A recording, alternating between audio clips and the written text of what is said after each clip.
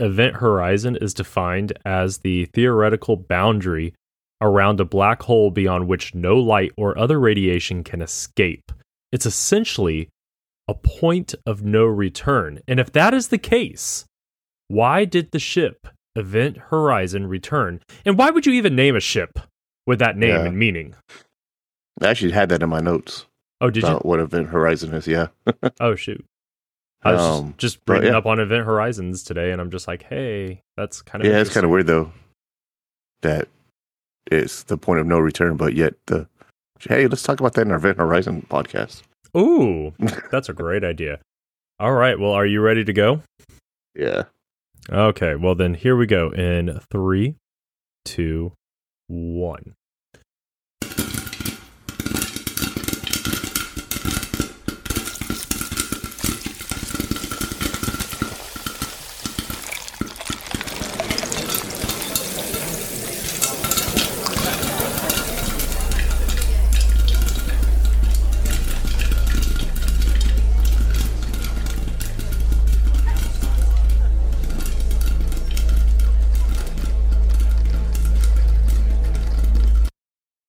And now, Chuck and Ruff go to the movies. Hello, everyone, and welcome to another chilling and dimension-bending episode of Chuck and Ruff Go to the Movies. My name is Jeffrey Chuck Norris, and I am joined, as always, by my brother, Robert Ruff. Robert, how are you doing today? What's up? Oh, we're doing. Day off, so that was nice. Oh, lucky. Yeah. Today and tomorrow, then go back on Friday for the weekend. Nice, nice. Did you have a fun Labor Day weekend? Worked Saturday, Sunday, and Monday night, so I guess I got paid. Yeah, that's always fun. Yeah, paychecks are nice, you know. Such a shame that tomorrow, we have to die for our paychecks, but yeah. All right. Tomorrow I am going to watch Thor: Love and Thunder. It's coming out to Disney Plus tomorrow. Yes, tomorrow is Disney Plus Day. Disney Plus Day. Thor: Love and Thunder and that weird-looking Pinocchio movie. Oh, that comes out tomorrow too? Yeah. Oh, yeah. I might watch that. I might watch it, but I mean... And the new episode of the Hulk, She-Hulk comes out tomorrow. Have you been watching that? No. Oh. It's not horrible. Robert, name the last Marvel TV show that I have actively watched? Loki. Thank you. I haven't watched like Moon Knight. I haven't watched anything. They're all pretty good. But I'm enjoying my current television watches that are probably even better. But we'll... Says who? Well, I'd like to think that Tolkien created a better world than Marvel ever will, and I really am enjoying the House of the Dragon. There's only 2 episodes out, though. And there are 2 amazing episodes. Oh, they're good. I'll watch them. Yeah, we'll talk about that here in a little bit. Yeah. I got halfway through the new House of Dragon show today, but then I stopped and took a nap instead. Oh, man, you need to finish it. Yeah, I got 30 minutes left. I'll do it after we're done. There you go. All right, well, we'll talk about all that here in a moment. So we have a search and rescue movie to talk about today, but before we dive in, I have all the usual requests. Be sure to give the show a follow on Facebook, Instagram, and Twitter. That is the best way to keep up with everything that's happening on the show. Links to all our social medias can be found in our show notes. Rate and review the show wherever you are capable of doing so, and make sure you are subscribing to the show wherever you get your podcast from. Never miss an episode, and encourage everyone you know to do the same. And now it is time to head to the theater for all of our pre-show entertainment.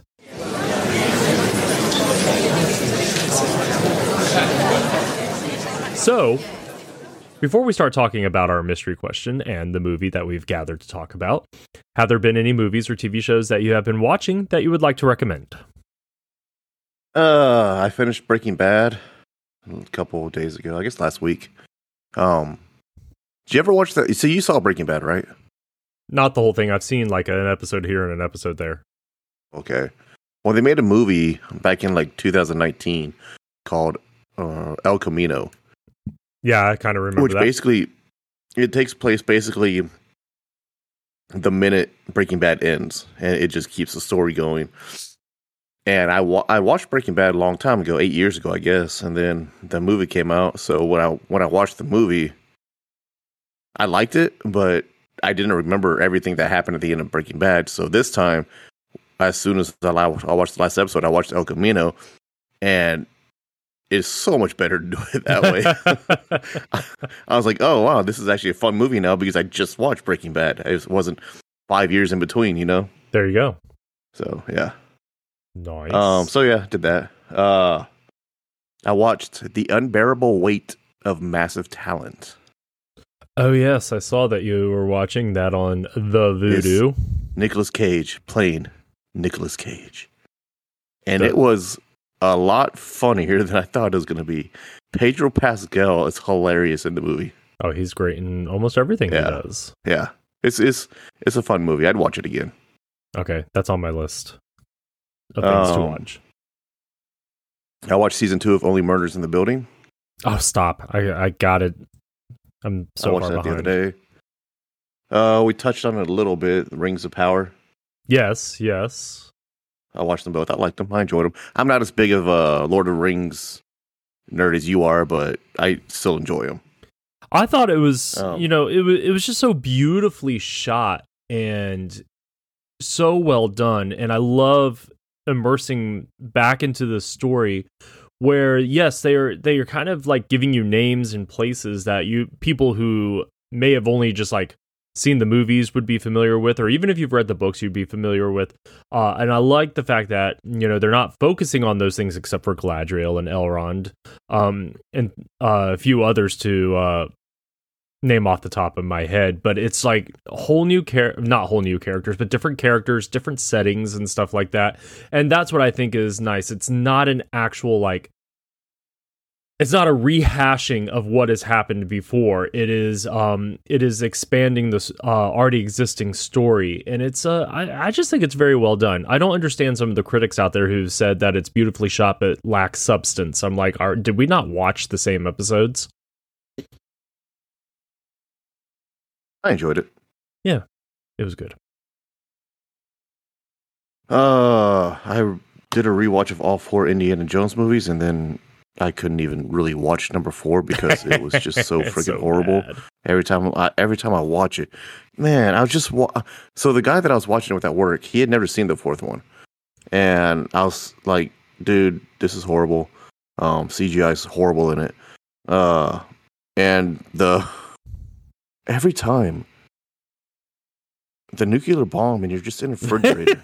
Yeah, he would not have lived. You're in a refrigerator. He wouldn't have lived just being in the refrigerator. But of all the things, the refrigerator is the only thing that gets flown from the site that he just happens to be in. And then it hits so hard on the ground and then keeps rolling and jumping and rolling and hitting again. He would be dead from that too. Yeah, I mean, I'm sorry. Steven Spielberg cannot be proud of that film. And if he is, I need to question his sanity. Horrible. I really hope I don't know why they're making another one, but it better be better than 4.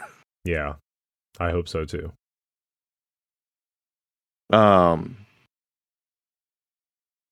So yeah. And then, I got 2 other. I didn't watch. Nothing that I watched, but did you hear that Taika Waititi's dropping out from Thor 5? Yeah, and I'm okay with it. I am too, but at the same time, so the movie didn't do as good as he thought it would be, so I'm just gonna, quit. It is kind of childish, the reason he stated why he's walking away, but at the same time, I think he's done enough for the franchise. It's time to let somebody else come in and do their thing. I've heard Kevin Hart said the same thing too, because his new movie isn't doing well. It's like, I'm just going to retire then. Good. What? Tired of because seeing Kevin Hart pop into every single movie. Like him and The Rock. Why are you in every movie? They're like this generation Samuel L. Jackson. Nice. And then I was thinking the other day, because obviously they're going to come out with a new Bond eventually, and there's going to have a new actor playing him. Mm-hmm. I was thinking, why not Henry Cavill? I think he'd be good as a Bond. Yeah, but I'm in the Idris Elba camp. I'd like He's him to too play old, Bond. I think he's too old. I like him, but I think he's too old to start the role because that's a role you're going to be in for the next 10 years. Maybe. I mean, it's not unheard of. There's a precedent set to where you don't have to have multi-year Bond. I mean, it's happened in the past. I know you don't have to, but that's what they want. They want one actor to at least be in 3 or 4 movies. Yeah. And it's funny you say that because I always, for some reason, it's in my head that Henry Cavill is much older than he actually is. He's actually my age, and it just freaks me out. Yeah, he's young enough to do it. He'd be perfect. Yeah. He's got the look. He's got muscular physique. I think he'd be good. If I were him, I'd be burnt out on franchises after dealing with DC and then, being busy with The Witcher and stuff like that. So I don't know if he would even consider. Well, I'm not saying he's going to do it. Yeah, I mean, no, but a lot going on right now. Yeah, I know what you're saying though, and I hear he's going to be making a appearance in Marvel soon. I heard that rumor too. So yeah. Yeah, I guess that's all I got. Noise. I started rewatching The Kingsman, the first movie. And we got to the part where the church scene was about to happen, and then all of a sudden Karen's like, okay, I'm tired, let's turn this off. And I'm just like, come on, this is the best part. We haven't gotten back to it since, but it is such a fantastic movie. I do like that movie. I even like the sequel. They're very fun movies. I haven't seen the new one yet. Oh, the prequel? Yeah. I liked it. All right, so here's my warning going into that movie. Everything you like about Kingsman and its sequel, try not to have too high of expectations in that type of storytelling in this prequel movie. That's all I'm got to say. Fair enough. But it's still a good movie. We talked about it, Rings of Power, of course, being 100% caught up on The House of the Dragon. Love this show. This last episode was even better than the one before it, which was even better than the one before it. They did a time jump, as you've already noted, probably. Yeah, I noticed. Yeah, I noticed. Yeah. That, yeah. And it's apparently not going to be the only time jump they do in this season. Yeah, so I'm a little worried about that. Like they're I just hope they explain it and they don't do it like they did in The Witcher. Where all of a sudden, hey, I haven't seen you in 5 years when they were just in a scene together in the last episode. Yeah. Just do it right because it's a little bothersome that 3 episodes into the very first season, we've already done a major time jump, 2 years. And, that's huge. And they're talking about doing more time jumps in the same season. I just don't want them to be fast forwarding through this story more than they absolutely have to. So, especially since they've already, greenlit a second season and we know this is going to be around for a while, so slow down, pump the brakes, let's actually enjoy telling this story, guys. Let's not rush it yet. And then the last thing on my list is I finally sat down and watched Jurassic World Dominion because you were nice enough to put it on Vudu, and I watched the extended edition for the first time, not the theatrical. I haven't done that. Oh, okay. So I've heard so many people complain about this movie. How it's not really well done and things like that. It felt kind of pieced together.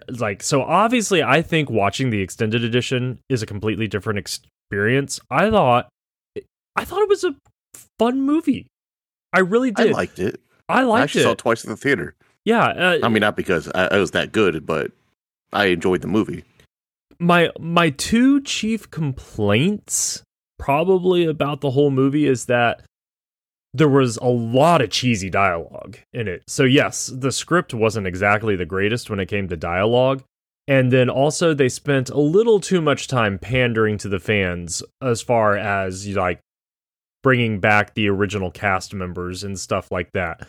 Other than that, I thought it was a very enjoyable movie to watch. I enjoyed all the dinosaur sequences. How many times can one of the main characters have a T-Rex or another dinosaur in their face and live to tell the tale? It's happened too many times in this franchise, so it's a little unrealistic, but we're also talking about a movie a world where dinosaurs exist. And, did I what? Did you realize who that guy was that owned the... Dachshund! What was it? Yeah. Dodgson, we got Dodgson here. Yes. I told my buddy that after the movie, and he's like, "Really?" I was like, "Yeah." I remember his name being Dodgson because Dodgson, we got Dodgson here. That's the only reason why I remember his name. As soon as Malcolm said it, like in the way he did, it struck me, and I'm just like, Dodgson. No, it can't be. They can't be talking about the same person. And then later you see the Barbasol. No, it was a different actor playing him, though. It was, but it's the same character. Yeah. And you see the Barbasol can, and you're just like, it's Dodgson. Which also, how did he get it? Where did they find that Barbasol can? Yeah, and that's a whole is under mud mm-hmm. on a huge island. Mm-hmm. You know, so he's not just walking by and go, "Oh, look, a Barbasol can." Yeah, did he go to the island and go digging for it? I mean, there are little things like that. And even if you go to the island and go digging for it, it's like finding a needle in a haystack. Mm-hmm. He wouldn't have known where to look or anything like that because nobody knows what happened to what's his face. Well, okay, I guess Nedra's vehicle was still there though, at that spot, and his probably his bones. Do you think maybe the embryos had some sort of tracking devices too? Maybe. Maybe. Huh, maybe we're answering the hard-hitting questions here. Yeah, it might be in the can. Maybe. But still, I enjoyed it. Oh, and the other thing I didn't like about it was the locusts. That was creepy. Yeah, that was a little much. It was a little much. And it was definitely a political statement. And it's like, can they make a movie nowadays without like bombarding us with political statements? Probably not. I don't think they can either. It's kind of sad. But that is all I have been watching. So I guess it's time to move on to game time. So you have volunteered to provide us with today's mystery question. So of every space movie and spaceships, which is your favorite? Oh God, that's tough, dude. Space movies, spaceships. I mean, like, come on. You've got Star Wars, where you have the Millennium Falcon. You have Star Trek with all the different versions of the Enterprises. I mean, all the versions of the Enterprises are just so awesome. You've got this movie where I think the Event Horizon is a very fascinating ship. I actually plan on talking about that here in a little bit. What is my favorite?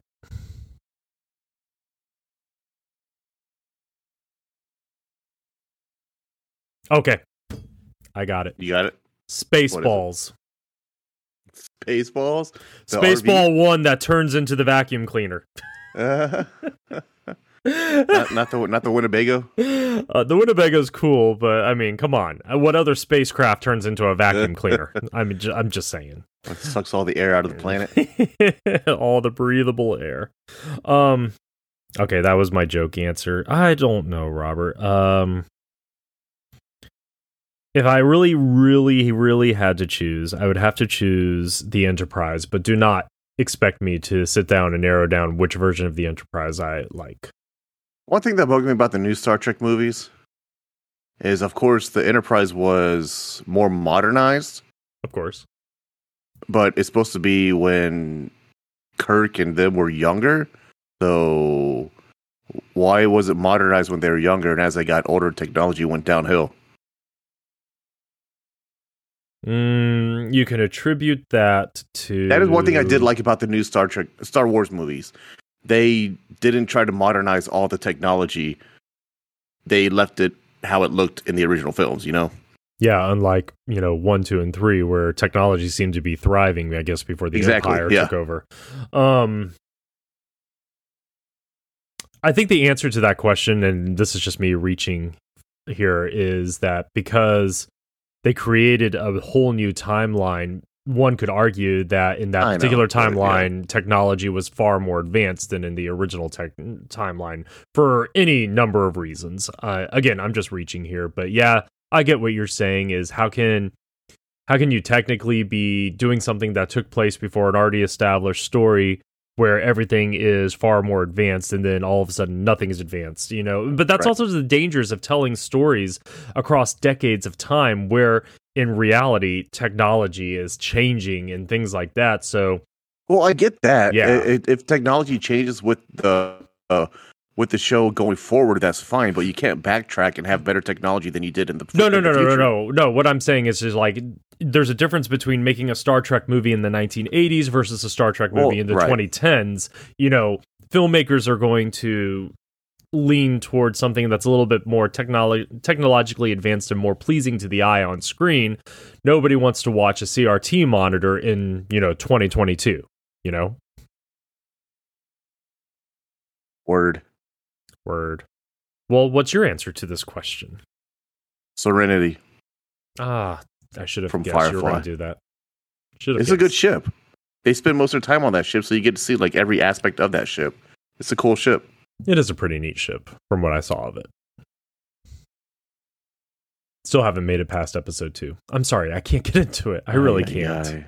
I tried, okay? Hey, I gave you Game of Thrones. You need to calm down, all right? I gave you Game of Thrones, and I gave you 3.5 seasons of The Walking Dead, all right? I tried. Fine.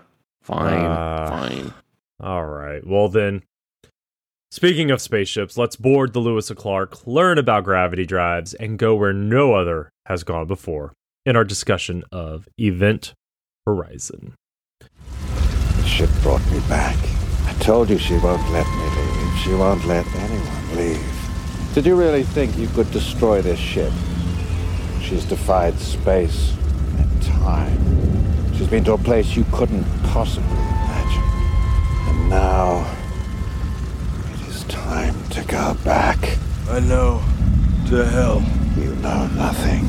Hell is only a word. The reality is much, much worse. So, a quick synopsis of the film before we really get started here. Sometime after he decided that dinosaurs being alive again was not as fun as it sounded, Sam Neill heads to space to assist a rescue and salvage crew in locating and saving a lost ship, the Event Horizon. Once there, the sinister nature of the ship's disappearance and reappearance becomes more prevalent as the crew unlocks its mysteries. Visions, horror, and unscrambled footage of the former crew lead to chaos and turmoil. Will the ship let this new crew leave, or are they always stuck in this space hell? Some fun movie facts about this movie. The movie was released on August 15th of 1997. It had an estimated budget of $60 million and grossed $9.5 million on opening weekend and a total of $26.7 million globally during its run. Yeah, that's horrible. This movie flopped. It's more of a cult classic now, though. Absolutely. But the cult community rallied, and over the last 25 years, it has become one of those phenomenons that has shaped not only science fiction, but sci-fi horror as well. So I got this question, and I think I've asked this to you before. Is there such a genre as sci-fi horror? Or are we just trying to cross two genres together unnecessarily? So would you call Event Horizon a sci-fi horror film? I don't think it's unnecessarily trying to put genres together. You can have a horror film set in any genre. But do you call it a horror film? Do you call it a sci-fi film? Or do you blend the names sci-fi horror? Yeah. I guess you blend the names, but I see it more of a sci-fi film than a horror film. What about Alien? But I see that more of a sci-fi film too. An action film. I don't think it's a horror film. I consider it an action movie. Well, Aliens is definitely an action movie. Alien? Yeah, I guess more, yeah. It's a little bit more dramatic. I've never thought about it as a horror movie before. Yeah, neither have I, but people consider it a horror movie. Sunshine. Have you ever seen Sunshine? No, but I've heard that it's a good movie. I've been meaning to watch it. Phenomenal movie. I throw that into the same category here as Event Horizon. So it's got some like thriller horror elements to it, but it is mainly a sci-fi film. It just like this one, it's got horror elements to it, but it's mainly a sci-fi film. That's all I had on that. Little tangent there. On Rotten Tomatoes, it carries a critic score of 30%, and it carries an audience score of 61%. And I'm going to be really honest here. This I don't understand. I don't understand. 30%? Yeah, the 30%. The 61%, I'm willing to accept. You know, again, cult classics, you know, you got to be a part of the cult to understand it. But man, the critics just absolutely despised this movie. And I really don't know why. Honestly, it's not really one of my favorites. I know. It's a weird movie. It's one of my favorites. I was watching it yesterday, and I was like, this is a weird movie. But it's so much fun. It really is so much fun. But here's what some critics had to say about it. Jonathan Rosenbaum, 2 words. The Pits. Kind of dramatic there, Jonathan. Ryan Gilby said, a loud and nasty hunk of science fiction horror. Science fiction horror. So I guess it is I saw that. Bob Thomas, climax follows climax until the weary viewer wants to cry, stop already. Kenneth Turan, director Anderson gets points for skillfully choreographing all of this, but he loses them for a consistent desire to brutalize the audience. I don't think it was that bad. This one made me laugh. Paul Tatara, don't worry, it's not you. It really doesn't make any sense. I think it. Nice. I don't know why it doesn't make any sense. Sure, some of the science isn't sound, but for the most part, the movie does have a pretty consistent flow. And then finally, the last one I have written down here is Roger Ebert. It's all style, climax, and I'm sorry, can't read my own handwriting here. It's all style, climax, and special effects. The rules change with every scene, and he gave it a 2 out of 4. And again, I guess I don't see it done that way. But I also have a blind spot for this movie, so I don't know. Yeah, it happens. Yeah. Do you have any reviews you would like to? You actually read all the ones that I wrote down. Oh shit! Sorry. Just kind of stealing the thunder here, aren't I? Right. Jeez. Well, this film was selected for discussion by me. Obviously, I've talked about it already. I love this movie so much. This is easily one of my top 3 favorite movies of all time. And I don't know what that says about me, especially when you see how critically panned it was, like we just discussed. But I can't help it. It's got a great cast. It's got an interesting story. It takes place in space. And it has moments that scares you. I mean, what more do you want? It's just a fun movie to watch. Fair enough. How about you? I mean, you said it's not your favorite movie, you know, and whatnot, but is there anything about the movie that was compelling to you? I like science fiction movies, so I like space movies. I like Sam Neill. Sam Neill's nice. Yeah. So, I mean, I've seen the movie before. It's just been years. But it's not one of my favorites. It's a good movie. It's a weird movie. It's not one that I just sit and go, hey, I want to watch Event Horizon. But and see, obviously, if I haven't seen it in like 8 years, that's not one of my go-to movies. And that's like the complete opposite of me, because like once every 2 or 3 months, I'm just like, oh, I need to sit down and watch Event Horizon. That's how much I really like this movie. That's why I say it's like right up there with in my top 3 movies, because it's one of the movies I will consistently watch. You know, Ocean's 11, Apollo 13, Event Horizon, and those are the 3 movies that I constantly, no matter what, I will cycle through at least once every 2 to 3 months. And yeah. Let's talk some cast and the director of this film. So the cast made up of Lawrence Fishburne as Captain Miller.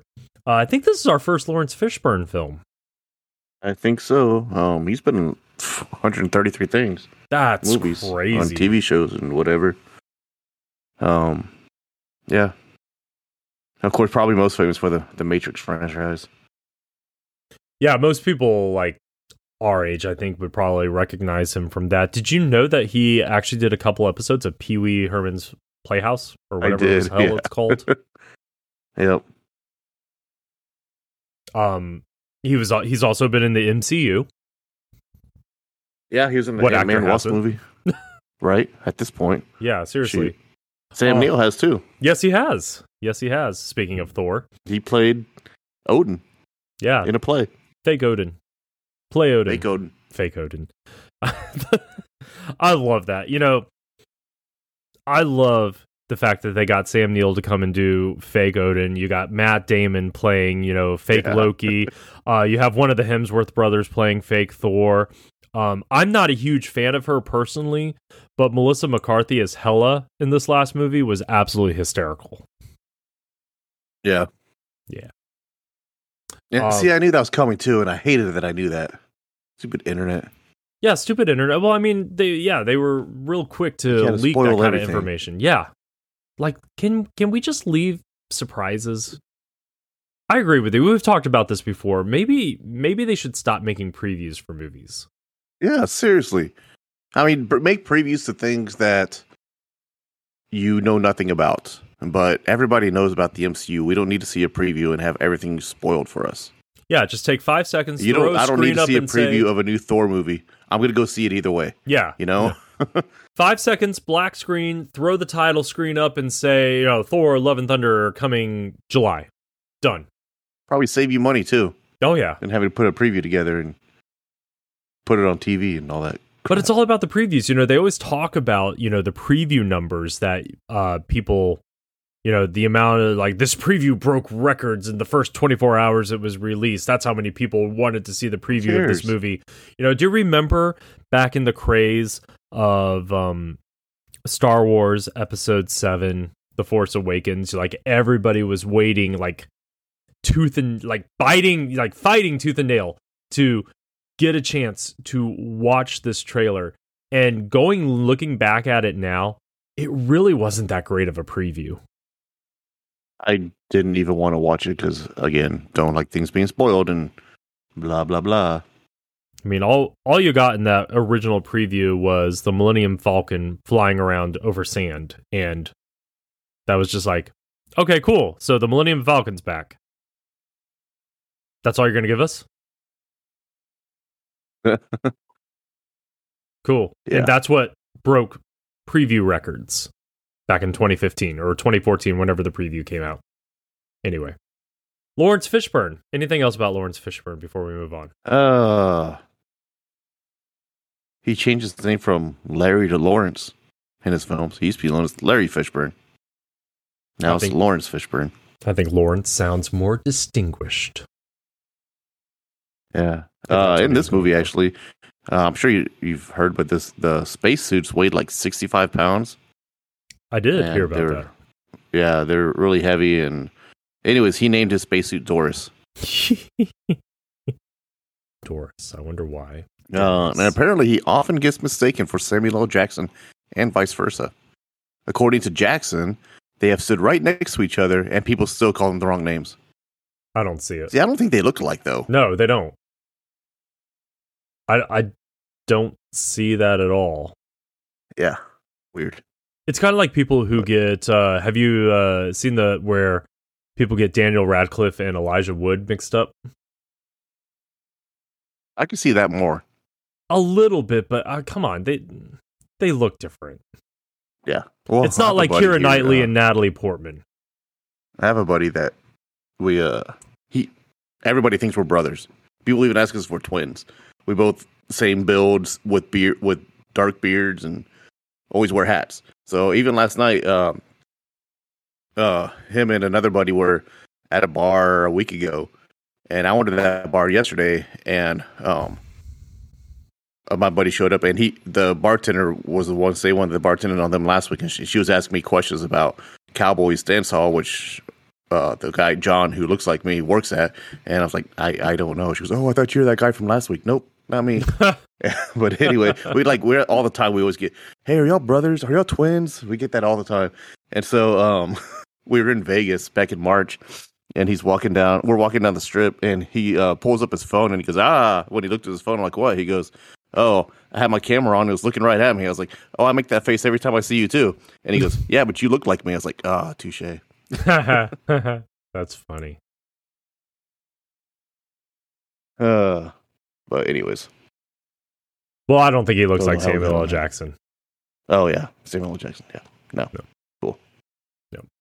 Anyway, funny thing though. All right, going back to actor lookalikes. So I watched this really funny video earlier today. They were talking about all these actors who look similar. You know, they talked about Keira Knightley, Natalie Portman. They mentioned a couple other people that look similar, and they divide the faces in half, and when you put the two halves together, it's almost like seeing the same complete face. And they're like, and did you know that John Krasinski had a lookalike too? And then they pulled up what's his face, the Asian actor who impersonated him in The Office. Yeah. And they cut the faces in half and put them together. It looked like something from A Nightmare, but it was absolutely hilarious. Nice.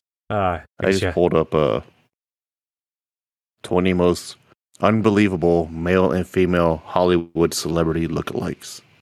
Ooh. Who's on the list? Rihanna and Priscilla Patrice. I have no idea who she is. No idea. Oh, yeah, I can see that. Let's see. Stupid ads. It says Angelina Jolie and Chelsea. I don't know who Chelsea is, but she looks just like Angelina Jolie. Okay. Who's Chelsea? Chelsea Marr? I have no idea who that is. She's an Instagram person. Oh. So weird that you can make millions of dollars on. She has a $15 million net worth, and she's just an Instagram person. That is crazy.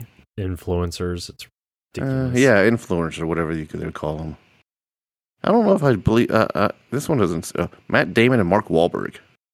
I've heard people make that comparison before, and I don't see it.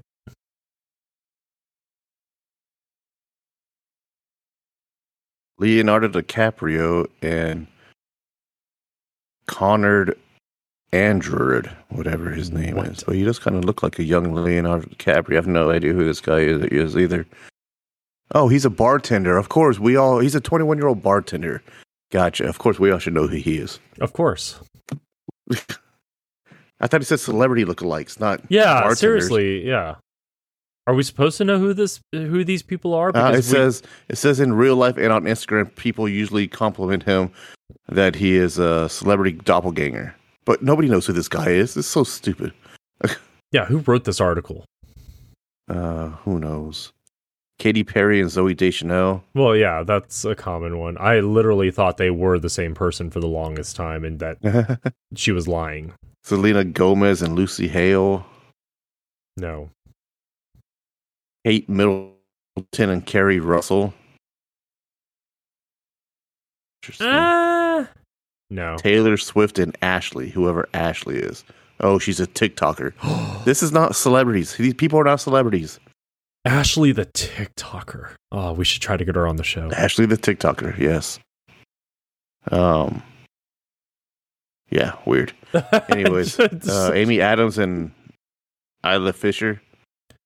Not so much anymore. I think mainly because they have red hair. Yeah, all redheads look the same. Yeah. Interesting. Keanu Reeves and Chris Klein. That I could see. Like if Keanu Reeves were a few years younger or Chris Klein was just a few years older. Yeah, I could see that, honestly. Yeah, Natalie Portman and Keira Knightley is on here. Beyonce and Brittany Williams. I don't know who Brittany Williams is. Probably somebody that Beyonce doesn't even know. Williams is a Detroit resident whose net worth is unknown.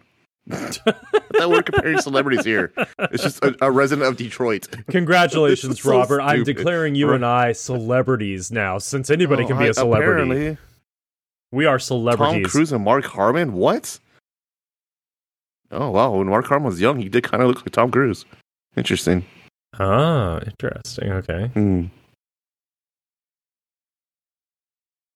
Yeah, that's it. That's dumb. I'm sorry I looked that up. That's okay. It made for That some was good a banter. horrible. I guess. Well, That was horrible. since we are now celebrities, maybe we'll make the list Apparently, yes. someday. You know, I'm a resident of San Antonio, so I must be a celebrity. yes, and I'm a resident of Wilmington, and my net worth is nobody's business. All right. Mhm. Yeah, exactly. I don't think I have a celebrity doppelganger, but I have been told by countless people that I have that I sound like somebody. Josh Gates from I think the Discovery Channel. He does like a bunch of travel shows, and I looked him up. I actually follow him on TikTok. Yeah, I am on TikTok. I followed him on TikTok and I listened to his videos, and I actually hear it. We do sound very, very similar. And I've been told by several people. So that's my celebrity doppel voice ganger. Moving on, the next person on the list, Sam. So actually, oh, go ahead. oh, sorry. This is kind of funny.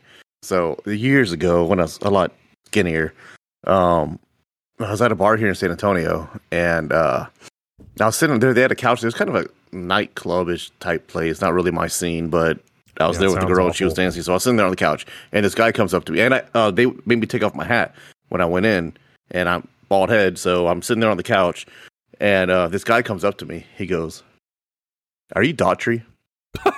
And I'm like, I'm sorry. "No." He goes, "I think you are." I'm like, "Dude, I'm not Daughtry." He goes, "Are you sure?" I'm like, "I'm not Daughtry."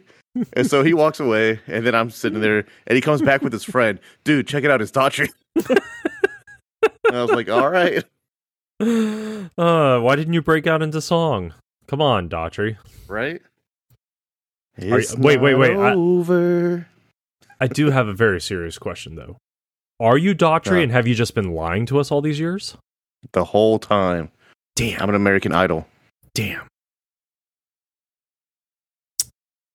Married, not married, related to a singer, and I never knew. Rude. All right, Daughtry, moving on. We've got Sam Neill next on the list playing Dr. Weir. Sam Neill, we just talked, like he talked about, he's been in the MCU and the Thor movies, Jurassic Park, which we just spent some time talking about back in our watch section. He's been in a bunch of things. Know that Yeah, 150 credits. a ton, and a lot of it, I don't recognize because a lot of it is done like with the BBC and stuff like that. But did you know, or not? Did you know? Have you ever seen that movie he did with Ethan Hawke about the vampires? No. Wait, what's it called? Day something. It sounds familiar. I can't. I don't know if I've seen it. I didn't write it I don't down, think I and it have. just like came to my I can brain. find it. Hold on. Like Day Let's see. Daybreaker, Daywalker. See, that movie sounds familiar. Like I have seen it or seen of it or something of it. When did it come out? Daybreakers. Oh, I was so close. Daybreakers. It came out in 2009. 2009. Yeah. There it is, Daybreakers. Yeah, they've Oh, transformed no. almost every human into vampires. Oh, Yeah. well, that's fun. Yeah, in the year 2019, a plague has transformed almost every human into vampires. Oh my gosh. It's on HBO Max. Give it a shot. 2019. Actually, I'm thinking about watching that Elvis movie tonight. Oh, that was the question I It's had on wanted to HBO. ask you. Yes, if you had seen it yet. Oh, no, I haven't. Okay. Obviously, I haven't, or else I would Have have you? listed. No, Oh. I would have listed it. But Oh, yeah. somebody I worked with today was talking about it. He watched it last night, and he said that it was not a great movie. And I'm just like, oh, I've heard so many great Why'd you have things to tell me that about it. before I watch it? Well, I told him, it was like, I've heard great things about it. Oh, I haven't heard crap. Well, in my humble opinion, like, Elvis's daughter gave it a glowing review saying, you know, it was a very well done movie. And I was like, well, if somebody who obviously knew the subject material says that it was a well done movie, I'm going to kind of trust that. Yeah. Unless she was paid off. Who knows? Maybe she needs the money. I don't know. Sam Neill. So he's been in a bunch of different stuff all throughout the Jurassic Park series. He made appearances in the first one, the third one, and now in Jurassic World Dominion. I think he is tied with no, he's not tied. Jeff Goldblum has the most appearances out of the entire franchise. I forgot he made that brief appearance in the one before Dominion. Yeah. No, yeah. Yeah, he did. He was giving the testimony, He was right? at the court, yeah. Yeah. Anyway, so yeah, Sam Neill. What do you got on Sam Neill, if you have anything? He was actually one of the original candidates for the 4th and 5th actor to portray James Bond. Which is actually, when I was writing this down, when I saw that, that's what got me on the whole Henry Cavill thing. And I wrote that in my notes and all that stuff. And yeah. Cool. But yeah, so I mean, they ended up going to Timothy Dalton and Pierce Brosnan instead. And he was actually considered for Indiana Jones. I don't know how I feel about that. Like, I like Harrison Ford. They wanted Tom Selleck. I don't think Tom Selleck would have done good. No. Harrison Ford brought something to the role. He brought that, you know, sarcastic charisma to the role and stuff like that. And I don't even think Sam Neill would have captured, but I still think Sam Neill would have brought something to it. Yeah, he would have done better than Tom Selleck. Yeah, people would have just gotten too distracted by the mustache. Indiana Jones. Well, he turned down the bushy mustache. He turned down Indiana Jones to do Magnum P.I., so that's why it went to Harrison Ford. Well, thank God for that. That worked out for everybody. So, anyways, he was also considered for Alan Rickman's roles in 2 different movies. Oh, Die Hard and Robin Hood, Prince of Thieves. Oh no! Why a spoon? Because it would hurt more, you twit. I can't imagine those roles without Alan Rickman in them. Sorry. Alan Rickman is what makes that movie. Not both those movies. He's what makes the Robin Hood movie.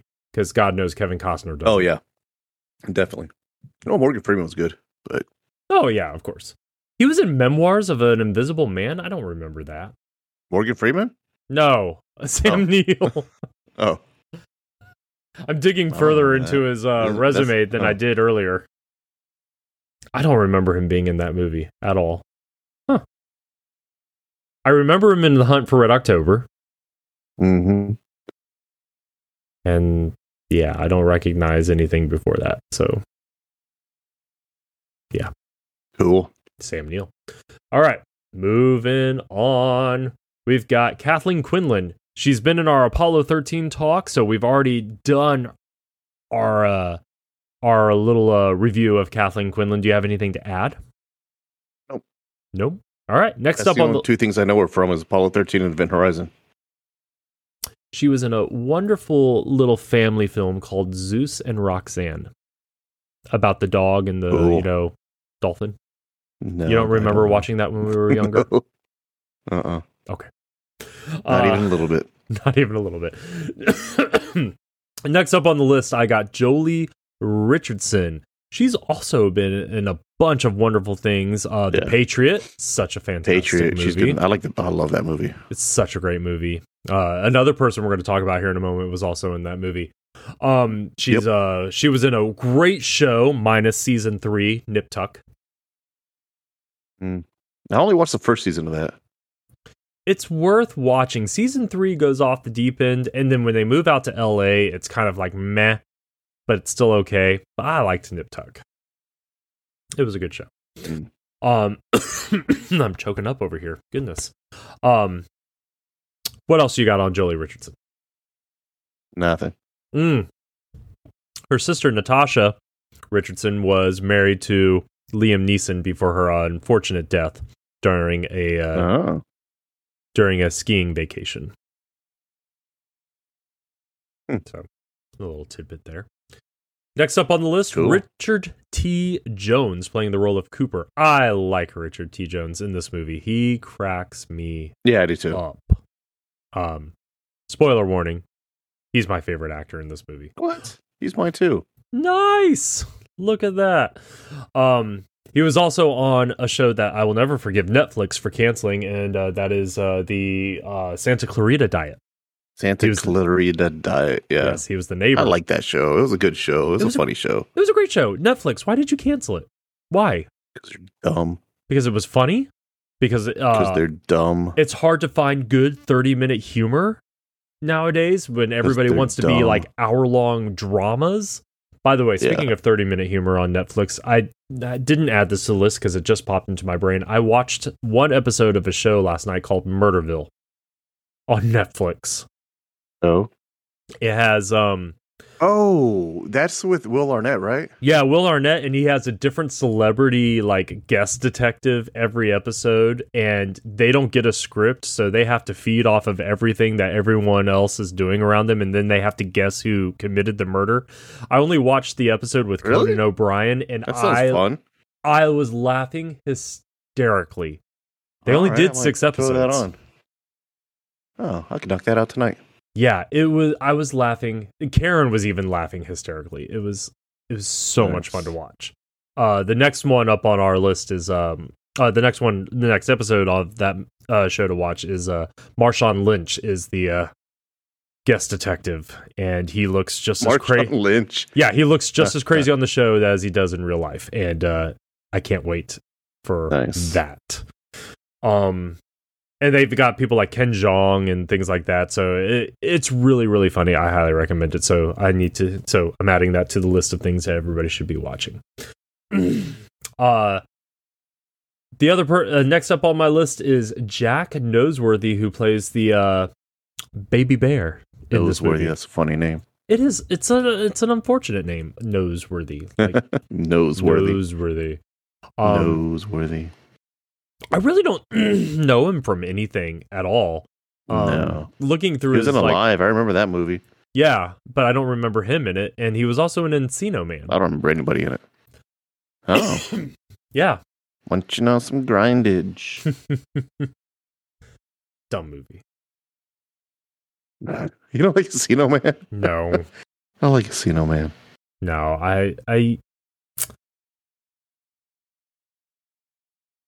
I don't normally get into that kind of crazy humor. Like Son-in-Law, I like, but Encino Man, I like Son-in-Law. Son-in-Law is a great movie. It's always good for a laugh. He was also in the Brady Bunch movie. Oh, yeah, not Pauly Shore, Jack Noseworthy, and he was in a submarine movie U-571. Did you ever watch that? I don't think I ever did. Was Nicolas Cage in that? Nicolas Cage is in everything. No. Like Samuel L. Jackson? He's even in a movie about himself. You know what? If that doesn't win him another Oscar, I don't know what will. Bill Paxton, Matthew McConaughey, Ivy Cartel.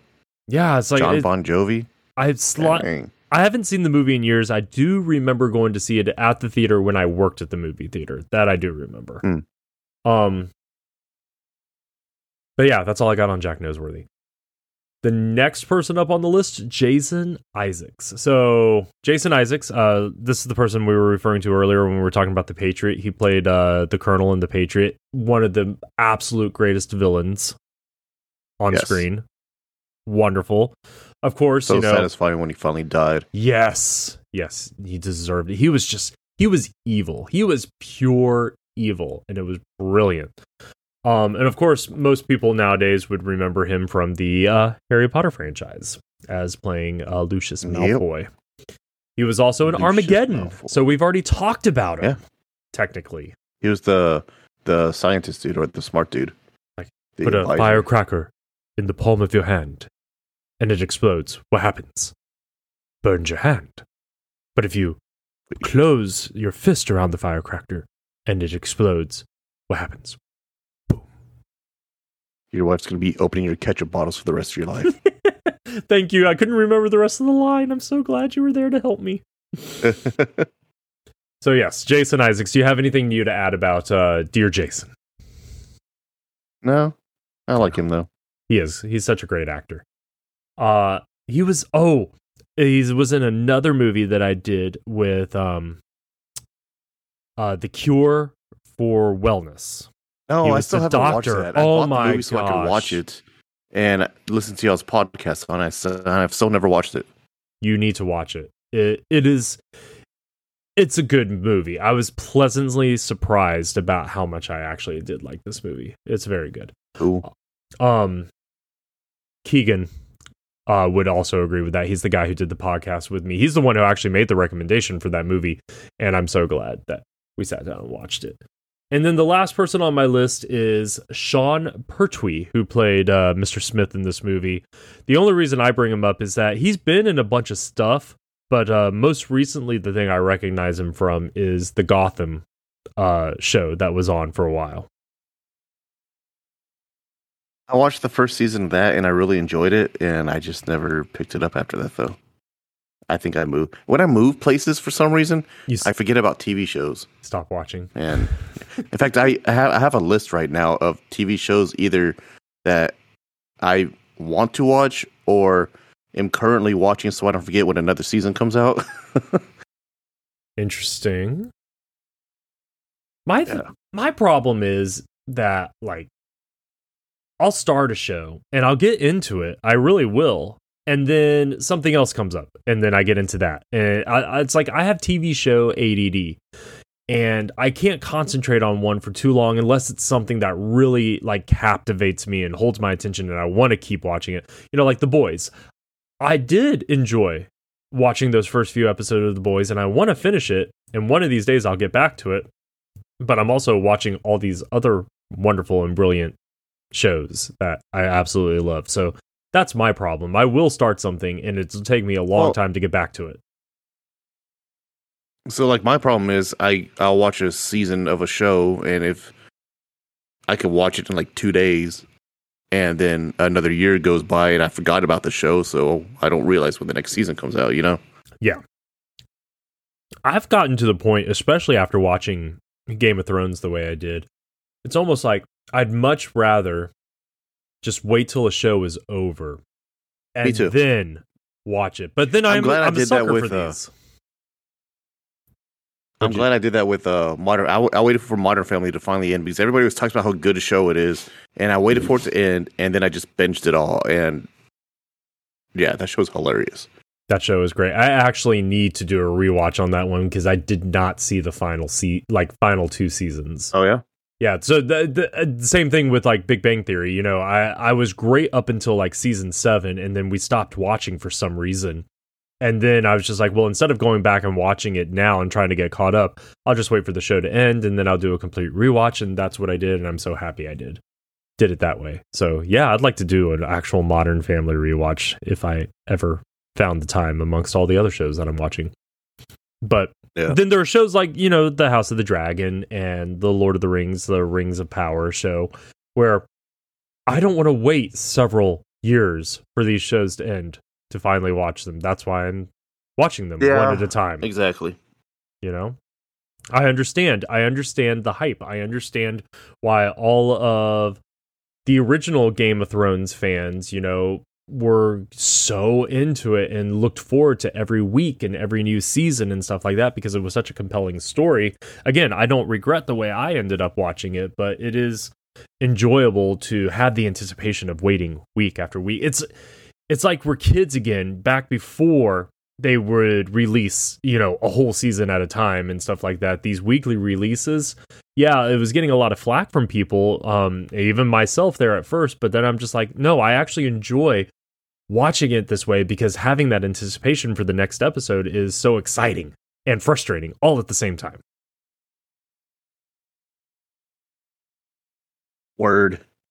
Anything else on Sean Pertwee? Fun name, by the way, Sean Pertwee. And then I don't have any other actors to talk about, but I do want to talk about Paul W.S. Anderson, the person who directed this film. So, this is only his third motion picture that he ever directed. The first one is a little-known film called Shopping that he did in 1994. I don't know anything about this film. Never even heard of it until I started researching him. But the film that came after that, Mortal Kombat, 1995's Mortal Kombat. Do you remember that movie? Oh, yeah, I have that movie. Yeah. Which do you think is better, the new Mortal Kombat or that Mortal Kombat? Probably the new one. I agree. No arguments there. He followed. I like the old one, though. But I mean, the old one's fun. It's entertaining. But again, with the new one, we got a little bit, I guess, more of a... It was a different story. That's for sure. Yeah. I mean, they're both good films in their own right. Different story. 1997, he did Event Horizon. And then he did a film with Kurt Russell called Soldier. I've never actually seen that movie. I saw it a long time ago. Is it like Universal Soldier? No? Yes? Maybe? I don't remember. I don't know. And then, of course, in 2002, launching the Resident Evil franchise. Okay. Yeah. I have tried watching Resident Evil several times. From beginning to end, I have watched it, I don't know, maybe like 10 times. People say they don't understand this movie. I don't understand Resident Evil at all. I don't. It's a pretty simple concept. Maybe I'm just getting bored with it. I don't know. I never played the video game back in the day. I think that was a PlayStation thing. I didn't have PlayStation. Yeah. I know people I hate PlayStation. Well, wow. Glad we're not getting PlayStation to like sponsor us or something. Hate PlayStation. I don't like their controllers. I've always hated the controllers. Xbox so I've always is been better. I've always Nintendo Xbox. Oh yeah, definitely Nintendo. We play the hell out of our two Switches all the time. So yeah, he launched the Resident Evil franchise. He did Alien vs. Predator in 2004. He did a fun movie in 2008 called Death Race. I like this movie. I think it's a fun movie to watch. It's not a great movie. You've never seen Statham in it? Right? Yeah, I never saw it. Oh man, you need to see it sometime. It's actually fun. He did I love this film, and people can judge me all they want. The Three Musketeers that he did in 2011. I love that. Never saw it. Oh man, it's so good. And then he finally... Oh, and he did that movie Pompeii. Back in 2000. Never saw it. I never saw it either, but it has Kit Harington in it. You know, Jon Snow. You know nothing, Snow. Interesting tidbit here. All his movies on IMDb are rated, except for Death Race, and the original, in the original Resident Evil and Event Horizon. So those are the only three that don't qualify for this, but every other movie he's ever done has less than a 6.0 rating. So people really don't like his films. Yet he keeps Apparently he actually turned down X-Men to do this movie. I'm okay with that. I know people, I know Bryan Singer is embroiled in a lot of like controversy and stuff like that, but I liked Bryan Singer's interpretation of the X-Men. So I'm okay with that. I've got thoughts. We'll get to that one day. Oh, whenever we do our X-Men talk. I'm sure we'll have it eventually. I can almost pretty much guess where you're going to go with this. But okay, we'll save that for the X-Men talk. So like we talked about earlier, Cooper is our favorite actor or character from this film. For me, the reason is because he is a comic relief of the film, and he does just what is needed to bring you out of that heavy content of science and horror. And if I had to choose a second, and there is a very, very close second, I will choose Sam Neill for this one because I think he does evil very well. Yeah. Why is Cooper your favorite? Same reason. We're making this easy. We're flying right through it. Top again. I know. I try to pick like times where we're like both like talking or something like that where I can sneak it in, but I'm just like, whatever. All right, well, then this brings us to top scenes or sequences, and if you don't mind, I'll list mine off first, or my first one off first. Okay. Cool. So one of my favorite scenes is when the Lewis and Clark arrives at Neptune, and they are looking for the Event Horizon. It's so cool that they are blind in this search, except for using their equipment. So, you know, they're pinging it. They can see that it's coming up, but they can't physically see it with their own eyes. And when it appears out of nowhere, it's such a visual metaphor for the story itself. So, I mean, the ship had essentially disappeared, and then through radio equipment and transmissions, it sends out a signal, and that signal is picked up, guiding the rescue. So again, sending a crew out there in the blind to go find something using just equipment, and then it appears suddenly just as mysterious as signal. It's kind of this whole like revolving cylindrical thing idea where it was... I've lost my train of thought. It's a visual metaphor, guys. It's a visual metaphor for the entire story. That's my favorite. Nice. That's one of my favorite scenes. What do you got? Yeah, the whole ending sequence with everybody dying, and then Sam Neill doesn't have his eyes anymore, and I like that. That's probably what I like the most, I guess. It's grotesque. It's creepy. It it's is wonderful. It's yeah. Probably that's part of why I like it. Hey, it's good reason. It's good reason. I mean, it makes it intriguing. Yeah. I like the meat grinder. Any scene with the meat grinder is worth loving. So I'm referring to the tunnel that leads into that chamber where the gravity drive is kept. Because that meat grinder was actually the inspiration for the chompers in Galaxy Quest. Really? Yeah. Huh. The director likes this movie and used it as well as his reasoning for the chompers in Galaxy Quest. Yeah. Okay, well that's cool. Good to know. Good callback to one of our previous episodes there. But yeah, no, this it's such a funhouse experience looking type situation. Something that like you would find at Universal's Halloween Horror Nights. You know, it's visually stunning, but ultimately terrifying. Why did they have to make it look like that though? I don't know. That is kind of weird. Like, I know he explains the science behind that particular chamber, but like, why did it have to? Well, yeah, but you like don't it would shred you to bit into it. It's weird. It's very weird, and I think that again just plays into the whole creepy factor. Like, why this? Why? Anyway, what else you got? That's all that I had. Nice. I got two more. I really want to do like the thing where, you know, the whole movie, but obviously I can't. Another great scene, which is aligned with the first one that I offered up, is when the Lewis and Clark arrives and looks over the Event Horizon. This kind of actually goes along with what you were talking about during the mystery question. You know, that whole look over of the Event Horizon. The ship is massive. I like the obligatory sci-fi storytelling feature of giving us detailed views of spacecraft. So yeah, again, kind of go along with that mystery question that you came up with. You know, I love a good spacecraft in sci-fi movies, and this one is a very interesting one. Fun tidbit, I don't know if you have this written down for your miscellaneous section, but there's a TIE fighter built into the set of the Event Horizon. Saw that. I didn't write it down, I don't think, but I remember reading that. Yeah, it's pretty cool. It's one of those blink you miss it type things, but it's there. And then I got one more. Go for it. Call me sick, no judgments here.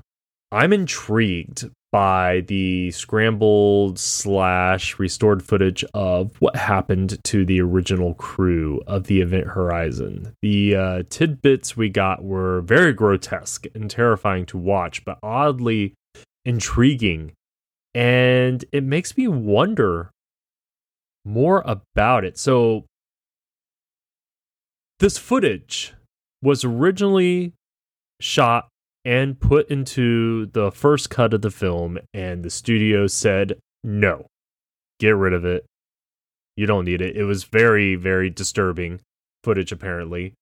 So they ended up cutting it, and the original footage was sent away to somewhere. I think like a salt mine in Tasmania, where it didn't survive, apparently, quote unquote. This is based off of everything that I was reading about over the last several days.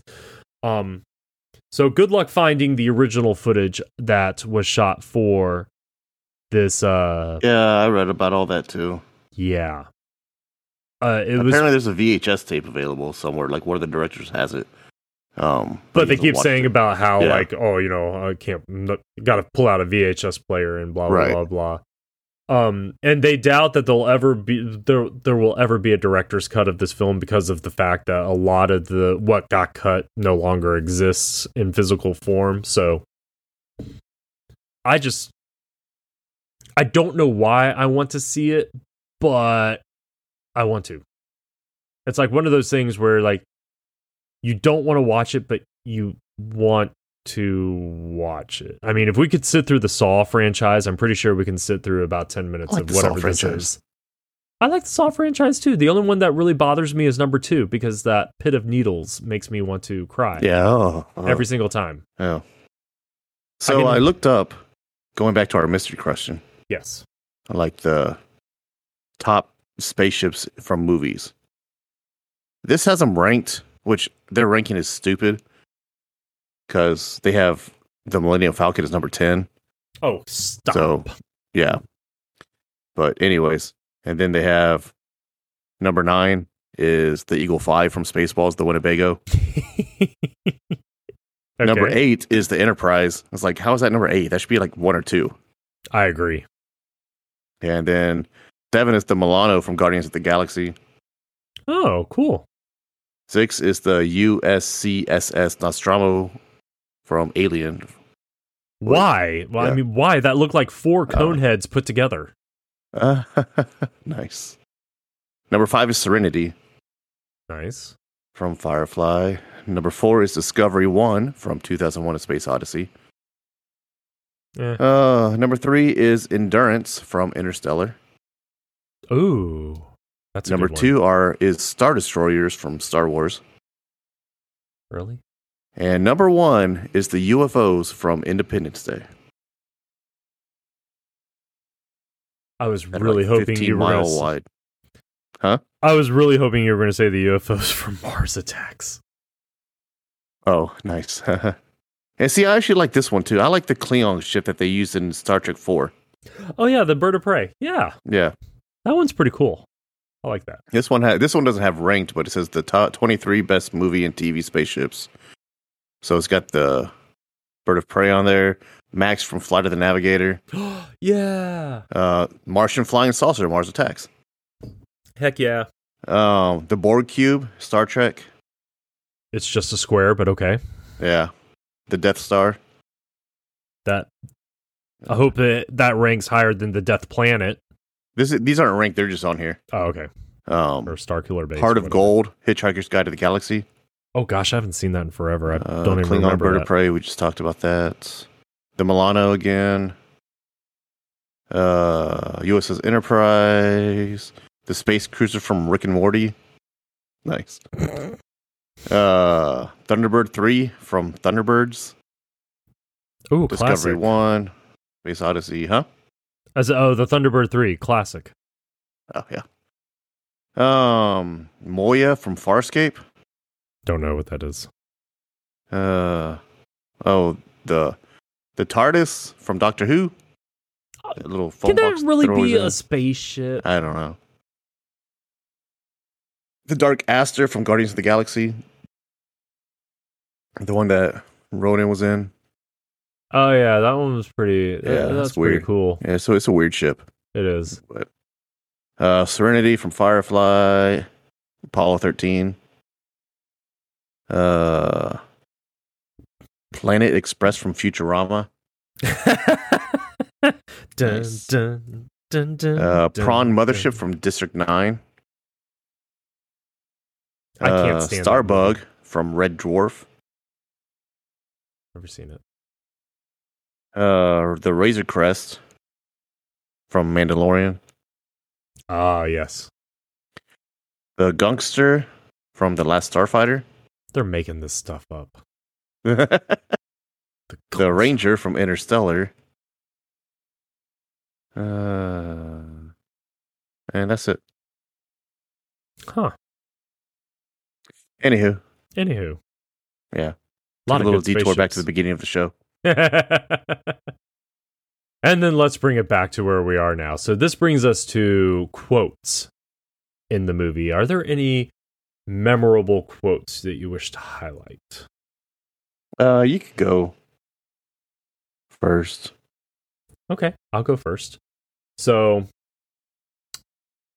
there's the scene. So it's funny that I actually picked this as my first quote that I would like to talk about, is because I was doing the crossword puzzle with my coworker today, and one of the clues had to deal with Latin. I was like, well, Latin is not one of my strong suits. So, but this first quote here has to deal with Latin. So the characters are Jason Isaacs' character of DJ talking to Captain Miller, played by Lawrence Fishburne. So DJ says, I wasn't going to tell you this. I've been listening to the distress signal, and I think that I made a mistake in the translation. I thought it said liberate me, which is save me, but it's not me, it's liberate tutume, or tutumet, which is save yourself. And it gets worse. There, I think they said ex infieris, save yourself from hell. Look, if whatever Dr. Weir tells us is true, this ship has been beyond the boundaries of our universe of known scientific reality. Who knows where it's been and what it's seen, or what it's brought back with it. Captain Miller says, from hell. You don't believe in that kind of stuff, do you? And DJ says, whoever sent that message, he sure believed in hell. So that's a long quote, I understand. And the thing I think I want to take away from that is, again, I don't have a whole lot of Latin background or understanding, but there are a few Latin phrases that I've, learned throughout life. And because of this movie, I always think of liberate me, which is save me. And that's my Latin. Cool. Long story short. I got a couple on here that I wrote. When Miller looks at Weir and says, "Oh my God, what happened to your eyes?" Where we're going, we don't need eyes to see. What are you talking about? I created the event horizon to reach the stars, but she's gone much, much further than that. She tore a hole in our universe, a gateway to another dimension, a dimension of pure chaos, pure evil. When she crossed over, she was just a ship. But when she came back, she was alive. Look at her, Miller. Isn't she beautiful? Your beautiful ship killed its crew, Doctor. Well, now she has another crew. Now she has us. I kind of got a Dr. Emmett Brown vibe from that whole thing. Where we're going, we don't need roads. Nice. Which is funnily enough that he we put don't something need eyes. Yeah, like he put something blinding over his eye, like that kind of blinds his eyes. And yeah, I guess he can see through the goggles in Back to the Future, but yeah, where we're going, we don't need eyes. Somebody's been watching Back to the Future a little too much. Just saying. Kind of creepy though. I like he's calling the ship alive. Yeah. There's actually a fun little tidbit about that. I'll bring that up during the miscellaneous part.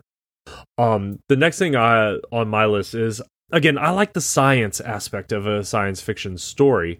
So I like it when he's got the whole crew gathered and he's trying to explain exactly what the ship does. And he goes on to say, so Dr. Weir goes on to say, the ship doesn't really go faster than light. What it does is it creates a dimensional gateway that allows it to jump instantaneously from one point in the universe to another, which is light years away. And they all want to know how. And he's like, well, that's difficult to explain. It's all math. And Captain's like, all right, try us, Doctor. He says, right. Well, using layman's terms. Use a rotating magnetic field to focus a narrow beam of gravitrons. These in turn fold space and time consistent with the Weyl tensor dynamics until the space-time curvature becomes infinitely large and you produce a singularity. Now the singularity, and then he's cut off by saying layman's terms. And Cooper comes in with, well, fuck layman's terms. Do you speak English? I actually had that written down as my next one. Oh, nice. When Miller's introducing everybody to Weir, the funky spaceman over there is Mr. Cooper. What exactly does he do on board this ship, Coop? Listen up, Doc. I'm your best friend, okay? I'm the lifesaver and the heartbreaker. Miller, he's a rescue technician. I love it too. He's so funny. It's great. This isn't so much a quote. I kind of wanted to bring this up though, because it's what you see at the beginning of the film when they're talking establishing what's happening in the storyline, the timeline. So the very first thing that pops up is 2015, the year 2015, the first permanent colony is established on the moon. Yeah. We're about 7 years behind. We need to catch up. Title card, 2032, commercial mining begins on Mars. We haven't even gotten to the moon yet, so I don't think we're going to hit that goal. 2040, Deep Space Research Vessel Event Horizon is launched to explore the boundaries of the solar system. She disappears without a trace beyond the 8th planet Neptune. It is the worst space disaster on record. So I'm not hoping that something like that happens in 2040, but at the rate we're going, we're probably not going to see that till about 3040. Let's just be honest. Yeah. I mean, we can't even launch Artemis because they're having issues, and Artemis is supposed to be mine. Yeah. Go ahead. A friend of mine actually went to Florida to go watch it, and of course, didn't happen. Oh, that sucks. She used to work for NASA. Interned for NASA. So she got was right there. But from what she said, I think they're gonna try again. The next try date is October 17th. Yeah, something like that. But I mean, we can't even successfully. I mean, I get their safety protocols here, but we can't even successfully launch the first test mission of Artemis.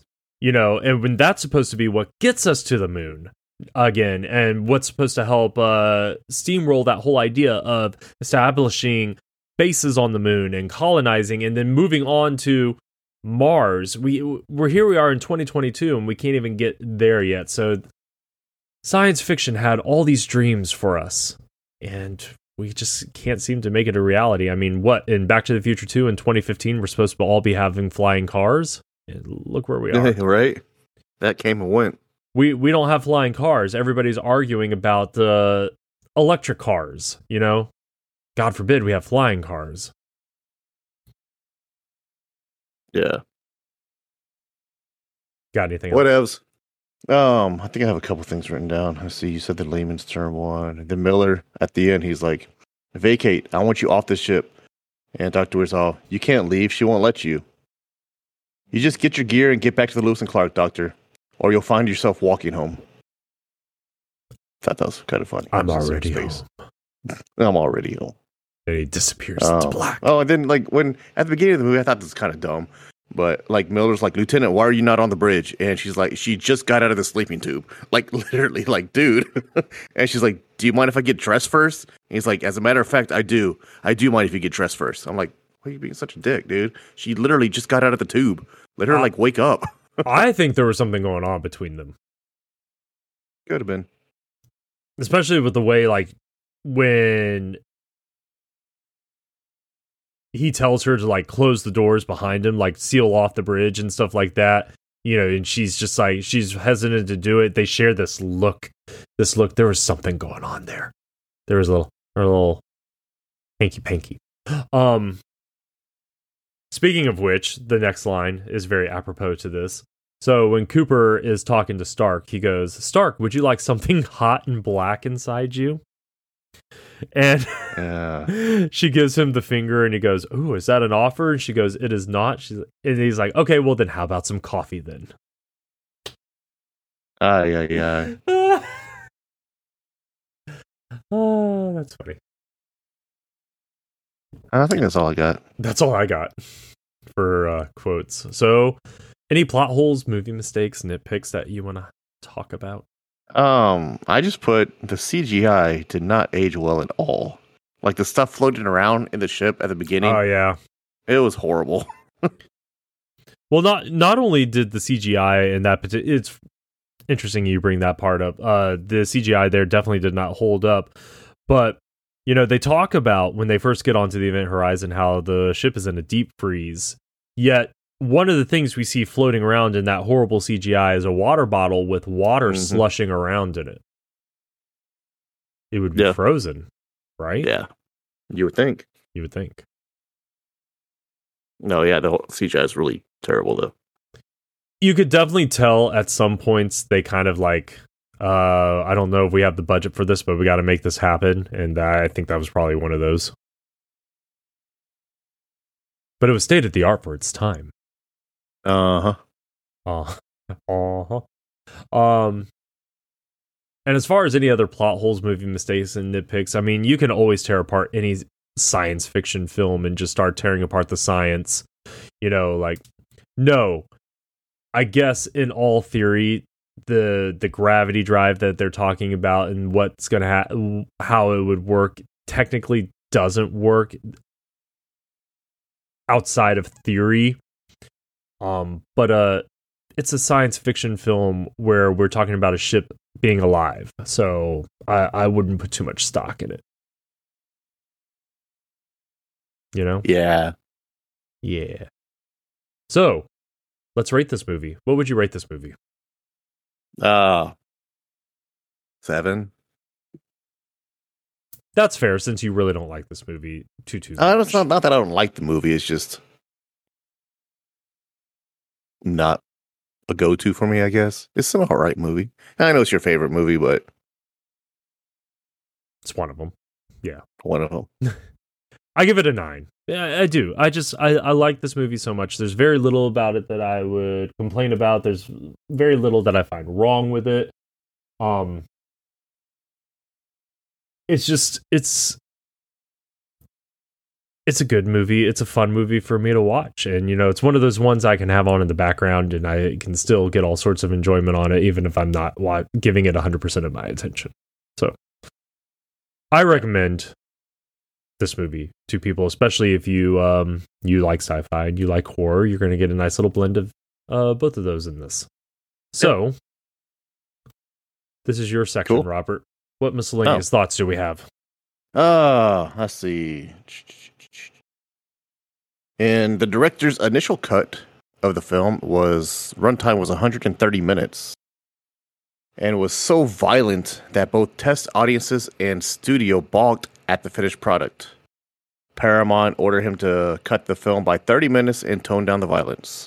Anderson said he didn't have enough time to properly re-edit and believes he cut out 10 minutes too much.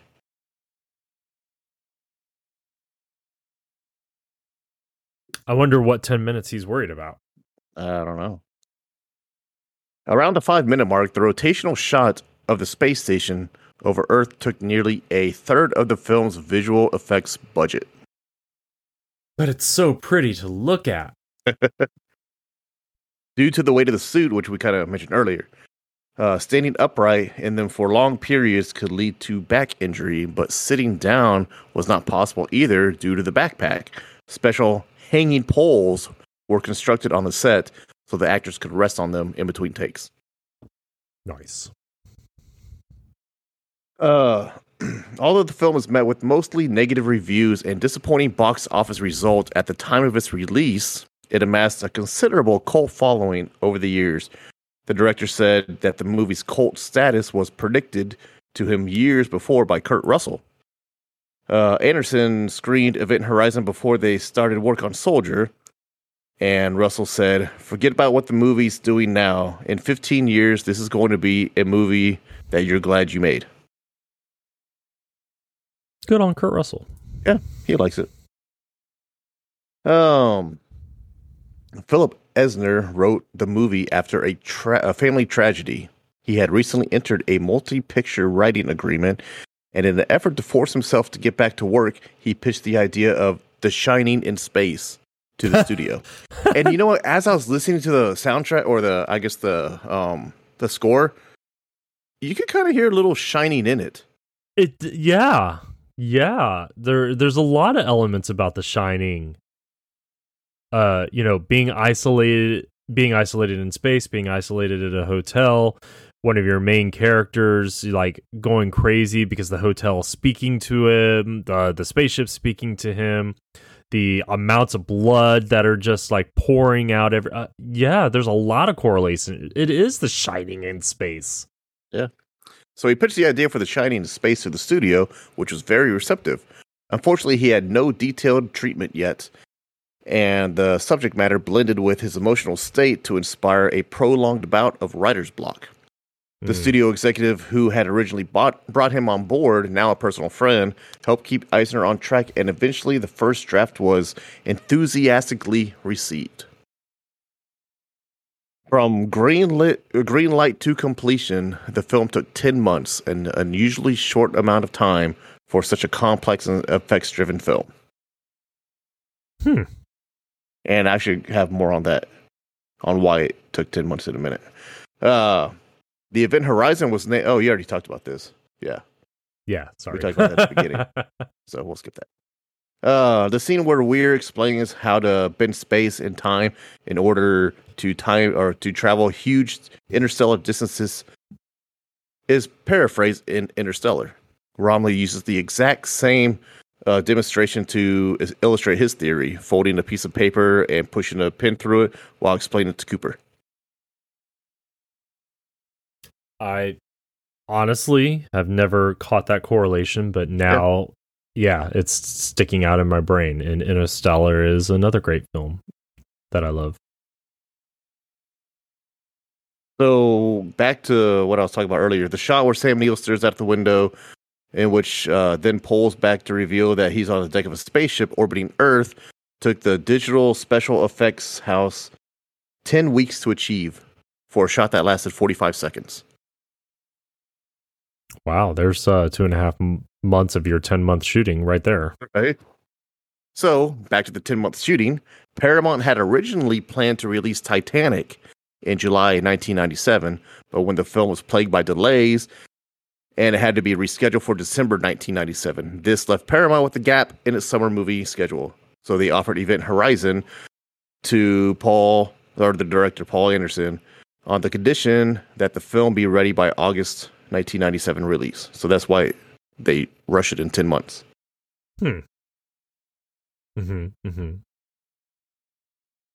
Arnold Schwarzenegger, Tommy Lee Jones, and Bruce Willis were all considered for the role of Captain Miller.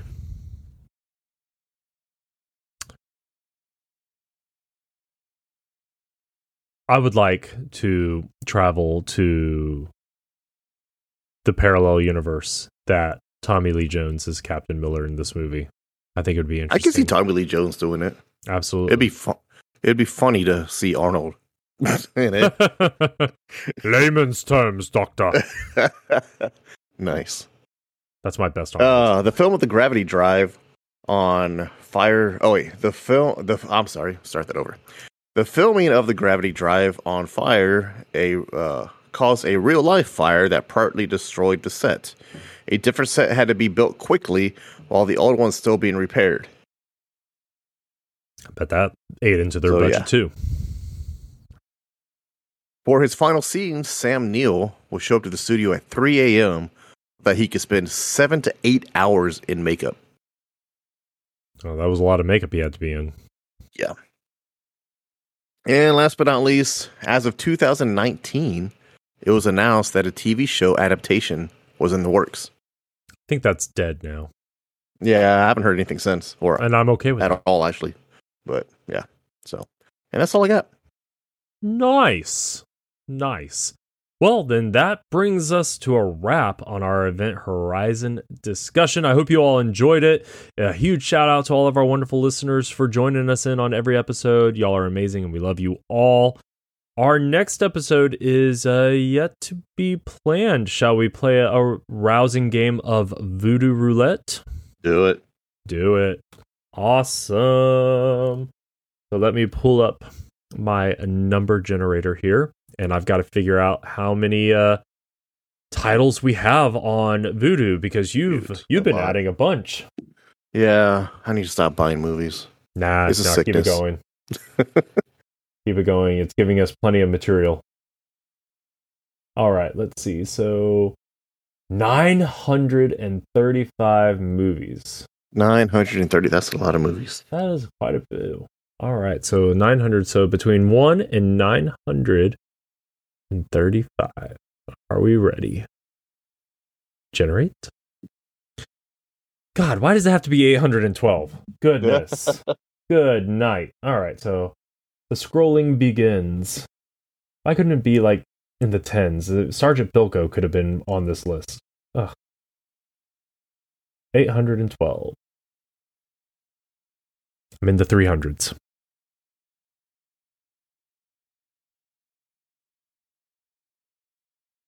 You had mentioned Futurama earlier. Did you ever watch Futurama? No. Oh, it's such a great show. They're bringing it Yeah. back. I'm so excited. It's going to be on Hulu. On the Hulu. All right, so here we are. 800. So that's 805. That's 8. Wait. I get confused by this sometimes.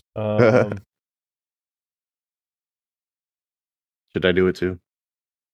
Nope. All right, I got it. Okay, got it. Yes, so we landed on Garden State. Really? Really? I like that movie. I've never seen it. All right. It's Zach Braff's first movie he wrote and directed. Well, then I guess we will be talking about Garden State on our next podcast, Yeah, guys. it's an indie film, so maybe a lot of y'all haven't seen it yet, but it's definitely a good movie to check out. Yeah. It's Zach Braff and Natalie Portman. I like Zach Braff. I like Natalie Portman. And one of the Sasgards. I think Peter. Yeah. Well, then that's going to be a fun movie, and it looks like it's got a pretty high rating, so... Yeah. Hey. All right, so we're going to be talking Garden State on our next episode, guys, so join us then, and can't wait to... I'm excited about this movie I've never seen before, so this is going to be like Robert's time to shine. This is his movie. He knows this. Yeah, it's one of those movies I can just put on and, do other things, and yeah. Awesome. It's got a good soundtrack, too. Really good soundtrack. Ooh, I love a movie with a good soundtrack. All right, well then... It's settled, guys. So join us next time for Garden State. And in the meantime, go out there, see all the movies, be safe, and we'll see you next time when we go to the movies.